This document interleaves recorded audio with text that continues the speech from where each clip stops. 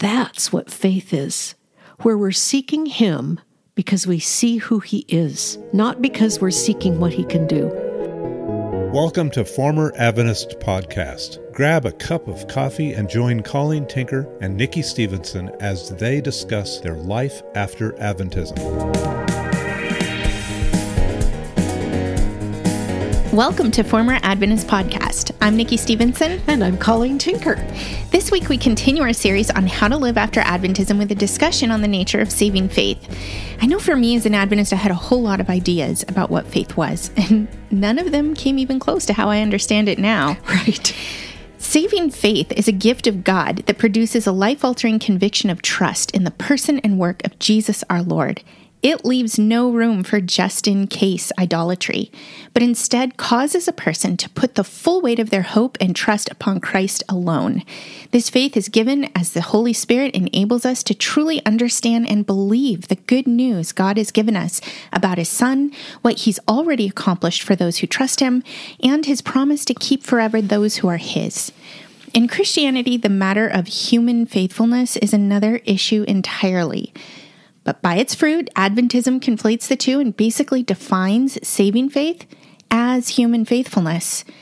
Their last day message speaks of a remnant people who will be saved by living with an ever-increasing faithfulness to the law of God, and who will attract even more obedient lawkeepers to redeem God's character to a watching universe. This is not the gospel or the God described by the Bible. I believe that the topic of saving faith is a critical piece to understanding the gospel that saves. We hope you'll join us with your Bibles open, or that you'll jot down the scripture references as you hear them so you can return to them and spend time with them in the week ahead.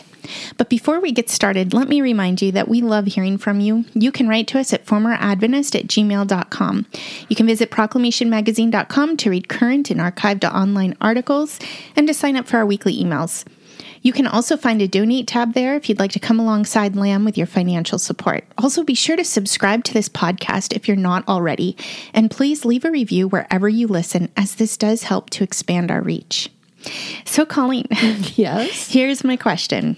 As an Adventist, how did you understand faith? Oh, that was a word I didn't know what to do with. I knew that faith for me as an Adventist included being faithful, like you said in your introduction, being faithful to keep the Sabbath, being faithful to do my best with the health message. Did you notice I said do my best? Mm-hmm. That was a lot of my life, to do my best. That's actually kind of the summary of my understanding of faith, do my best. Because if I was sincere, God would honor that. Except that if I didn't do my best, and my best was always harder than I could manage, I could be lost. So I would spend hours agonizing after I went to bed about whether I had, broken the Sabbath, asking God to forgive me for washing the floors after sundown on Friday night. But then in terms of trusting God, there was a whole other aspect of faith I didn't know what to do with. For example, I could see Christians out there praying for miracles and declaring they had gifts of faith. Even a lot of Adventists I knew, as time went on, started to specialize in having gifts of faith to cast out demons. If you have enough faith, you can get rid of this. If you have enough faith, you can move a mountain.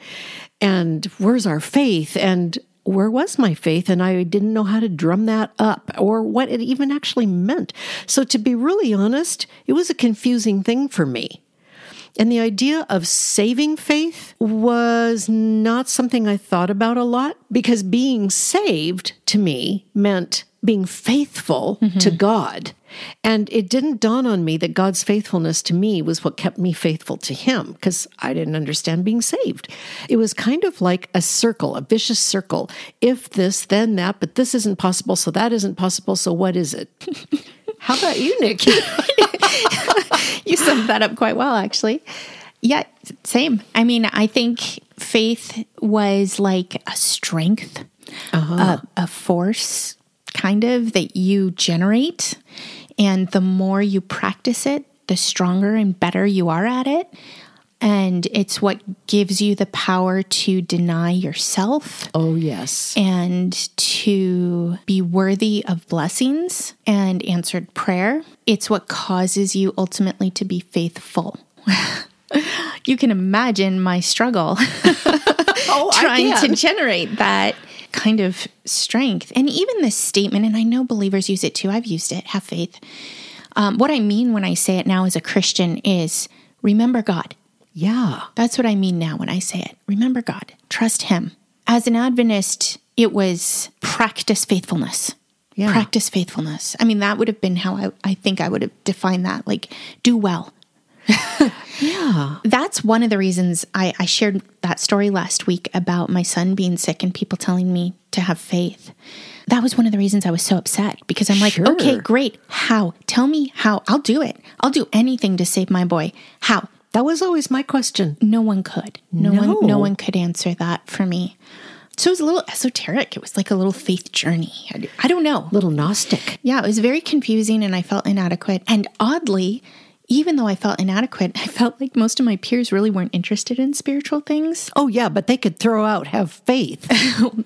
At that time in my life, those were pastors saying that. And I'm not sure I was ever assertive with my frustration about it. Maybe they would have had something to say if I'd pushed, but I don't believe it would be what I understand faith to be now. I don't think so. You know, that's a really interesting thing. I was thinking about your experience with your son and the have faith. And the way I would have understood have faith would have included don't give in to depression. Oh. You know, in my mind, it was sort of like, have faith. God will come through. God will make everything good in his time. I even believed that somehow Romans 8:28 applied to everything that happened. He works everything together for good to those that love God. And of course I loved God. I didn't understand that meant to those who trust Jesus and know him. So how all this was going to work together for good, I didn't know. But I couldn't bear to think about God removing people from my life. Like, what if something happened to my kids? What if something happened to my husband? Have faith. And yes, okay, he'll work that together for good, but I'll sure be miserable in the meantime. So, you know, I could never figure out how my good and not giving in to fear and anxiety and trusting God, I didn't have a clue how that went together. I think with Christians, when we say have faith, that presupposes that you know the message. Yes. It does. It assumes you know the message. I went through a hard time a couple summers ago, and a brother in the church reached out to me, and he said, you're safe in the will of God. And I think that that's what Christians mean when they say have faith. Remember, God's taking care of you. Now, in Adventism, we didn't have the message. No, we didn't. We didn't have the gospel. We didn't have anything that gave substance to have faith. And so, of course, we were confused. That is the fruit of not having a gospel that holds you together. Nikki, that's perfectly said. That's exactly it. This is another case of indicatives and imperatives. Yeah. Faith is actually a gift of the Spirit. It's listed in the gifts. And that means that we know Jesus and have been born again. It's not something that unbelievers are supposed to generate. The indicative for all of the commands in the New Testament to have faith or in the Old, the indicative is you trust God, you know him, you believe him. And if you don't, faith is a moot point. And one thing I thought of while we were preparing for this reminded me of Romans 3, 19 to 22. And, you know, Paul is talking, he comes through Romans 3 explaining what it means that we're unable to please God by nature, unable to please God. No one seeks him, no one can do right, no one can know him. And then beginning in verse 19, Paul says, now we know that whatever the law says, it speaks to those who are under the law, so that every mouth may be stopped and the whole world may be held accountable to God. For by works of law, no human being will be justified in his sight, since through the law comes the knowledge of sin. But now, the righteousness of God has been manifested apart from the law, although the law and the prophets have witnessed to it. The righteousness of God through faith in Jesus Christ for all who believe, for there is no distinction. And when I read that, I think this kind of explains to me why I didn't understand faith as an Adventist. I really would have said, oh, I'm not saved by the law. My righteousness isn't from the law. And yet I would have felt like God held me unrighteous if in wanting to please him, I didn't keep the law, because keeping the law showed that I loved him. So if I wasn't keeping the law, then I was unrighteous and didn't love him. I mean, it was all circular thinking. The law was intrinsically tied into whether or not I was able to actually love God and please him and show that I did. I'm realizing now that in a very real way, I think as an Adventist, I really was all mixed up about the covenants, because Israel was promised blessings for obedience and curses for disobedience. And I believed that was true for me, and it never dawned on me. The blessings of born-again believers are promises from God to people who trust Jesus. These are not things we earn by keeping the law and being good. Blessings for obedience, curses for disobedience. It's just a completely different paradigm in Christ. I had no clue. So the indicative is that we are to know Jesus and trust him and be born again. And then the imperative comes to live in faith, to live by faith. And that first faith that comes when we trust Jesus is a total gift from God. It's nothing we do. In fact, that's the beauty of Jesus' finished work. He has opened a new and living way to the Father. The curtain was torn. Anybody in the whole world can come to the Father asking for forgiveness, asking for justification, asking for his intervention in their lives without bringing a sacrifice like had to be done in the Old Testament, because the blood of Jesus is the sacrifice that opens the way for us to approach the Father. He gives us the faith to believe when we approach him. And when he brings us to life, his Spirit indwells us, and we are then sent out to live by faith, which comes from God, from the Spirit living in us. I had no idea about that as an Adventist. And that faith is a trust. It's an entrustment. And so the more you know God, the more you trust him. It's not a formula that you just get good at. Right. It's something God does. As he reveals himself to us, what we know to be true about him is absolutely undeniable, and that informs how we live. What you're describing is Colossians 2:6-7. Therefore, as you received Christ Jesus the Lord, it was by faith. Yes. So walk in him, rooted and built up in him and established in the faith. That's growing in our knowledge of him and being built up in truth. And that allows us to trust him more and more as we go. You know, yesterday when I was working on notes for this podcast, I just asked Richard kind of randomly, so when you think about faith, how do you describe it? What's faith? And he said, so faith comes from hearing, and hearing by the word of God. And I looked it up in Romans 10:17 is that text. And in the NASB, it's worded this way. So faith comes from hearing, and hearing by the word of Christ. And it was very interesting to me that in the study notes in my NASB study Bible, it said the literal meaning of the Greek under the word of Christ, the literal meaning is the word concerning Christ, which really made a lot of sense to me. Faith comes from hearing, and hearing from the word concerning Christ. The word of Christ, the gospel of our salvation, is what causes us to know what is true, to know what is real, to see Jesus, to see God, and to have faith. It's the source of faith. It's nothing we drum up. It's what he does in us by his own word. And as Richard has often said, if you're not sure what to believe, no matter what the subject, if you're not sure how to find reality in the life around you, read the Bible. Now, I know as a new Christian, I used to think, read the Bible. What am I supposed to do about a house to buy? What am I supposed to do about a car to buy? Where shall I send my kids to school? Read the Bible. Well, it's not going to tell me specifically. But the thing that's so interesting about read the Bible is the word of Christ gives us the knowledge of God. And like you said earlier, Nikki, you know things you didn't know you knew or you didn't know before when you know Jesus. Because he is our wisdom and he gives us the mind of Christ.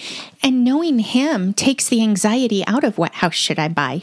It takes the fear out of where should I send my kids to school, because we know he's sovereign and that he cares for us and that he's going to meet all of our needs. And as the opportunities approach, he leads. That's right. You know what you said about faith comes by hearing and hearing through the word. I like that concerning Christ.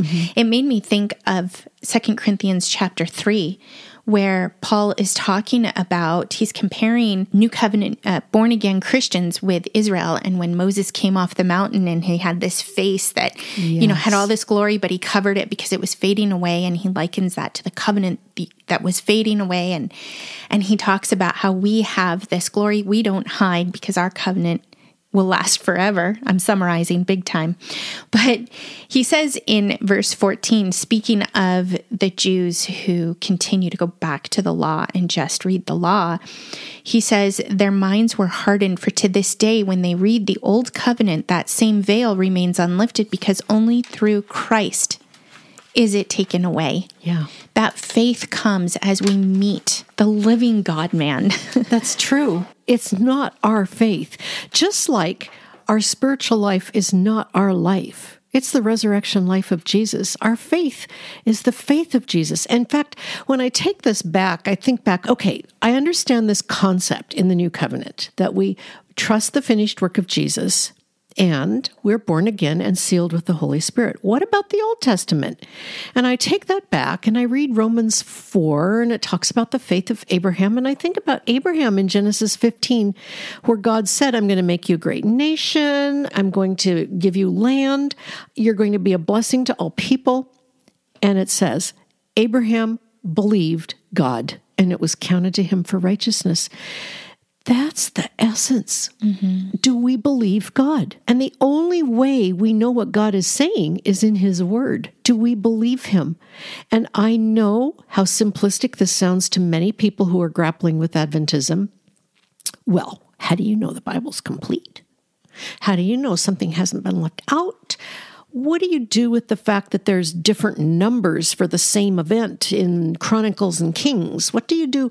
And I want to say, God has given us this word. Certain discrepancies in Old Testament record keeping can actually be explained if you understand certain concepts and certain ideas and certain geographical things. I can't explain every single question, but I can say this. God has given us his word, and it's the only thing that we have in our tangible physical world that claims to be the word of God, that claims to be from him.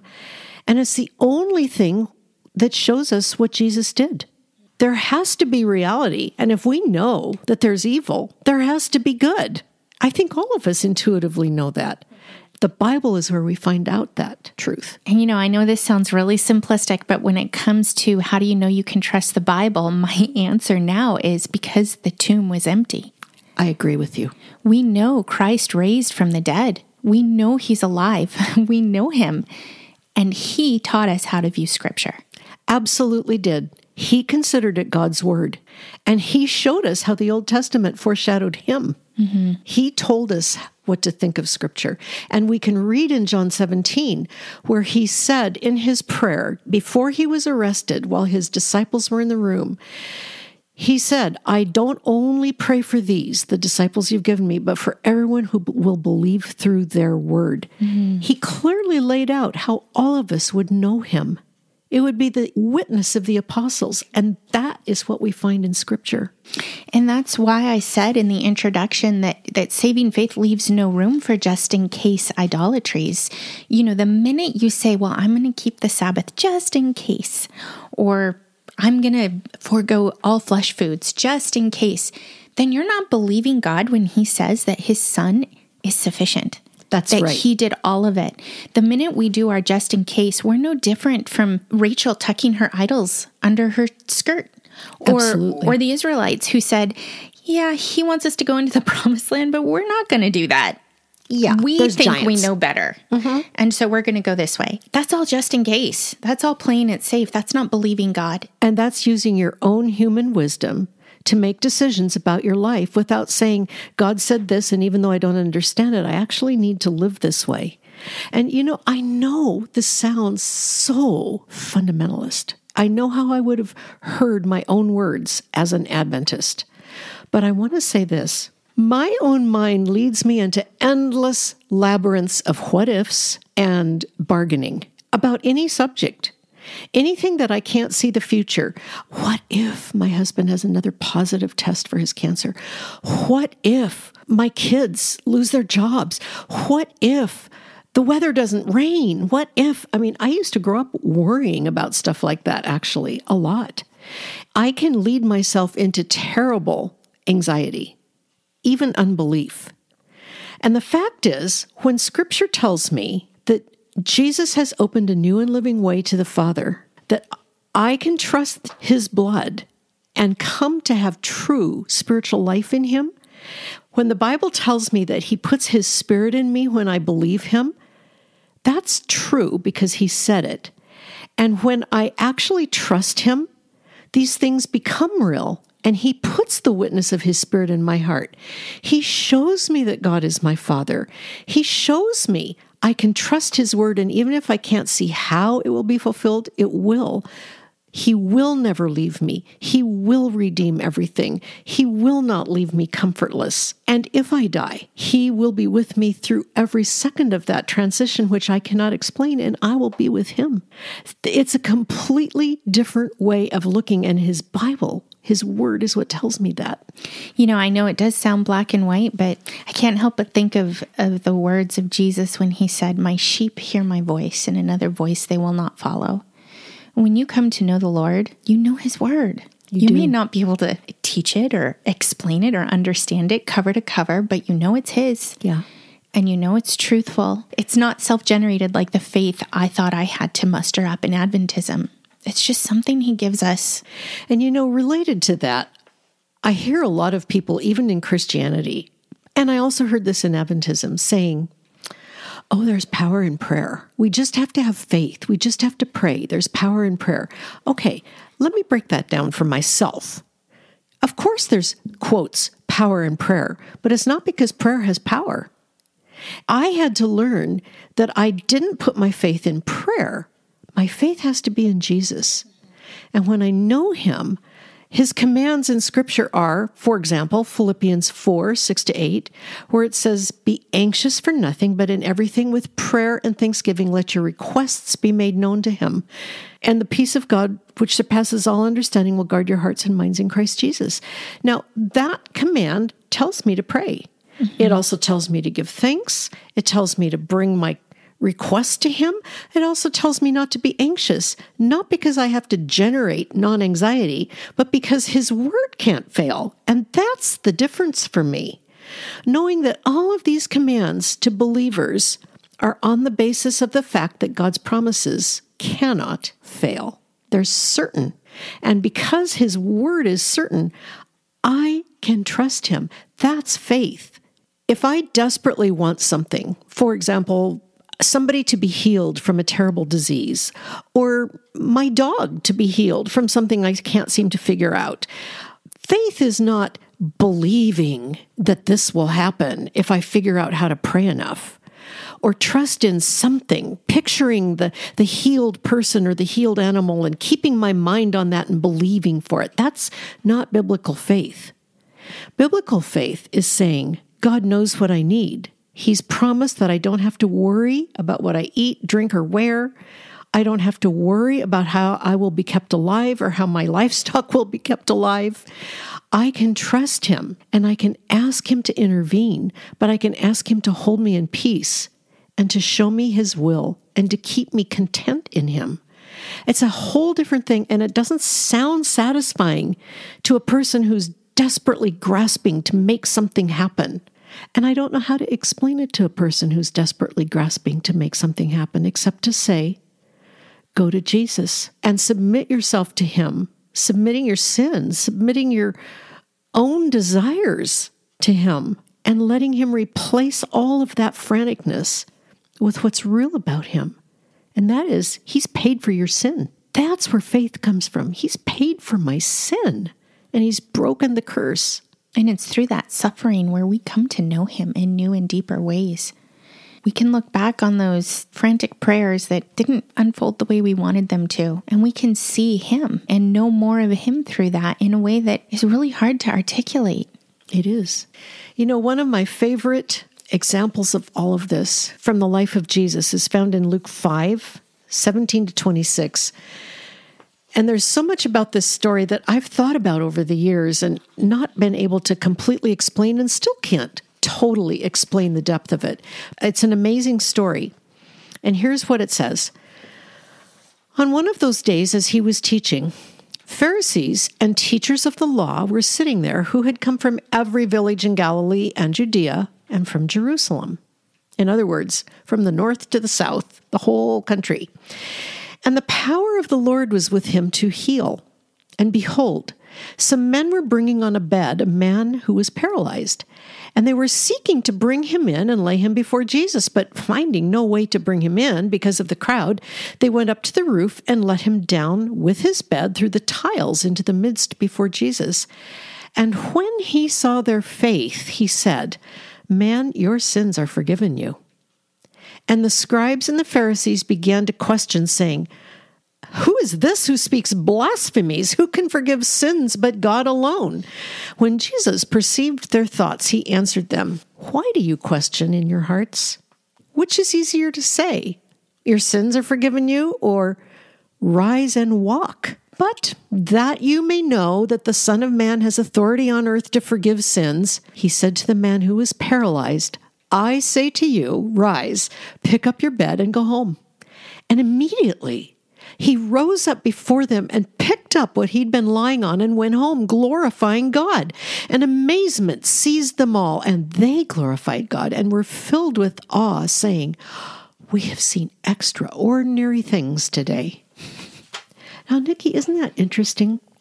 That they got mad, not when Jesus said, "Pick up your bed and walk," but when he said to this man, as a first thing to say, "Your sins are forgiven." That wasn't even what the man and his friends expected from him. "Your sins are forgiven."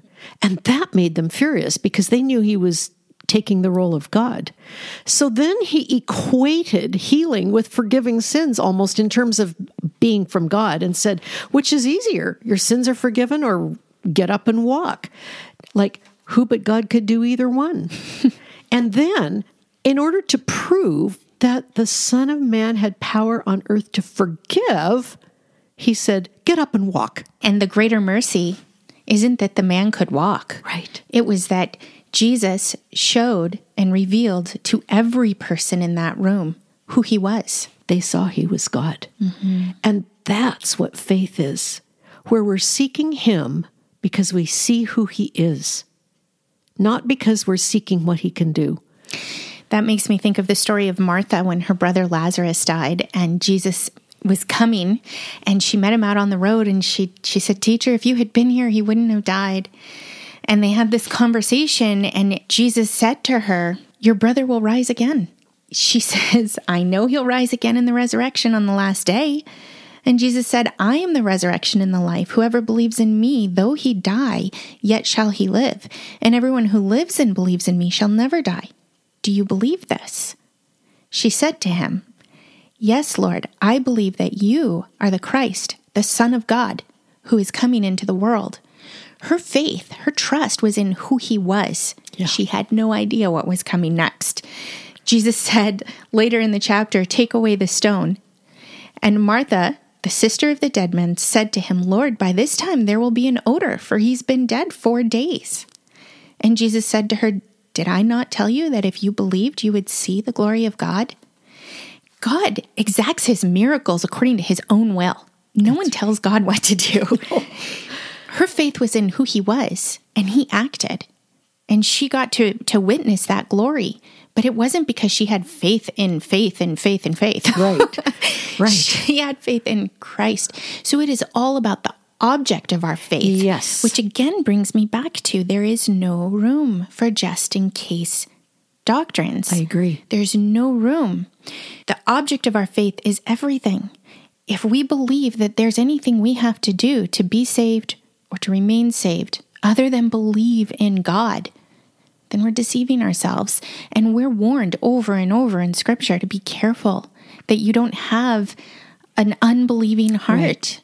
Honestly, this is the answer to the Sabbath question. Absolutely. Time and time again, people ask, well, what about the Sabbath? Well, what about the object of your faith? That's what right. saves you? And that betrays, actually, that Adventists do believe that they can lose their salvation if they give up Sabbath. Mm-hmm. That really places the Sabbath as the final word, which is what Ellen White said it was. It's also interesting that the miracles of God in the Bible are always associated with his identity, with revealing the gospel, with authenticating the claims of Christ, the claims of his apostles, even his prophets. Even in the Old Testament, the miracles of the Old Testament authenticate the message. Moses striking the rock, Elijah and Elisha raising widows' sons and doing other miracles, healing Naaman. The miracles in the New Testament are always associated with authenticating the gospel, authenticating the messengers, the apostles, authenticating the identity of Jesus himself, doing what only God could do, and the Jews knew it was only what God could do. So when we think, if I just believe for this or that, if I believe for money, if I believe for good health, if I believe for a new house, that's not ever the kind of believing the Bible describes. The Bible only describes us having faith in God, in who he is, and the unfailing truth of his word. And when he does things, it's to authenticate himself to us and for his glory. And when we know who he is, we realize we have his presence and his peace and his grace to us, even if the tangible things we'd hoped for are not part of what he does for us. He gives us himself in ways that are far more powerful than the mere physical things that we thought we wanted. Yeah, I mean, when we see reality, we're willing to do hard things. I think of the Hall of Faith in Hebrews and the fact that Moses, by faith, considered the Pharaoh's daughter would not be his mother, and he followed God. He did hard things. He argued with God. Mm-hmm. I'm not eloquent. I can't speak, but he did it because he knew God was real. He knew what was real. He believed God, and he did the next right thing. And that is what it is to live by faith. Absolutely. Abraham in Hebrews 11 also tells us that when he went to sacrifice Isaac, this was the son of promise that God had told him would be his heir. He wasn't to even consider Ishmael to be his heir. It tells us in Hebrews 11:19 that Abraham considered that God is able to raise people even from the dead, from which he also received him back as a type. Abraham essentially received Isaac back from the dead. And you know, the Old Testament doesn't tell us this detail, but we learn here in Hebrews that Abraham even believed that God could raise the dead. That's how he knew he could follow God's word and do what he said and take Isaac up that mountain. He believed Isaac was the son of promise, and he believed God was going to do whatever was necessary to fulfill that promise to him. He knew he could even raise the dead. That's faith, believing that God's word cannot fail, no matter how counterintuitive it looks. So it's always going back to who is God. Always, when we look down that murky path that is leaving Adventism, wondering what is ahead of us, what is this going to do to my relationships? What about everything I'm going to lose? All of that, you've got to go back to God. You've got to believe him. You've got to believe his word when he says people who leave homes and lands and families and farms for the gospel, for me, will receive back 100 times in this life with persecutions. Yeah. And so we trust him. We trust him when we walk down that path, not knowing what's ahead, that he's there to catch us and that he will provide for us. And we believe him because, frankly, guys, there's no other reality but his. That's what the new and living way opened to God is for. So we can have something absolutely certain in this life and the next. That's the only thing we have, is the Lord Jesus, who has paid for our sin with his blood, who has broken our curse with his rising from the dead. We are no longer enslaved to our natures. We're no longer children of wrath when we have believed in the Lord Jesus. And that's the secret for walking just as we've been called. We always go back to him because he is real. He is truth. And he has brought us alive in himself and has planted us firmly for eternity in Himself, and we never have to worry that He will drop us. That's how we have faith to live our lives. If you have questions or comments for us, write to us at formeradventist@gmail.com. Visit proclamationmagazine.com to read current and archived online articles and to sign up for our weekly emails. You can also find a donate tab there if you'd like to come alongside us with your financial support. Also, be sure to subscribe to this podcast, and we'd love it if you'd leave a review wherever you listen. And join us next week as we wrap up our series on how to live after Adventism with an interview with our friend Jordan Quinley, who shows us what it is to be a lifelong learner in the body of Christ as he tells us his story of discovering the new covenant as a Christian who's never been an Adventist. And we'll see you then.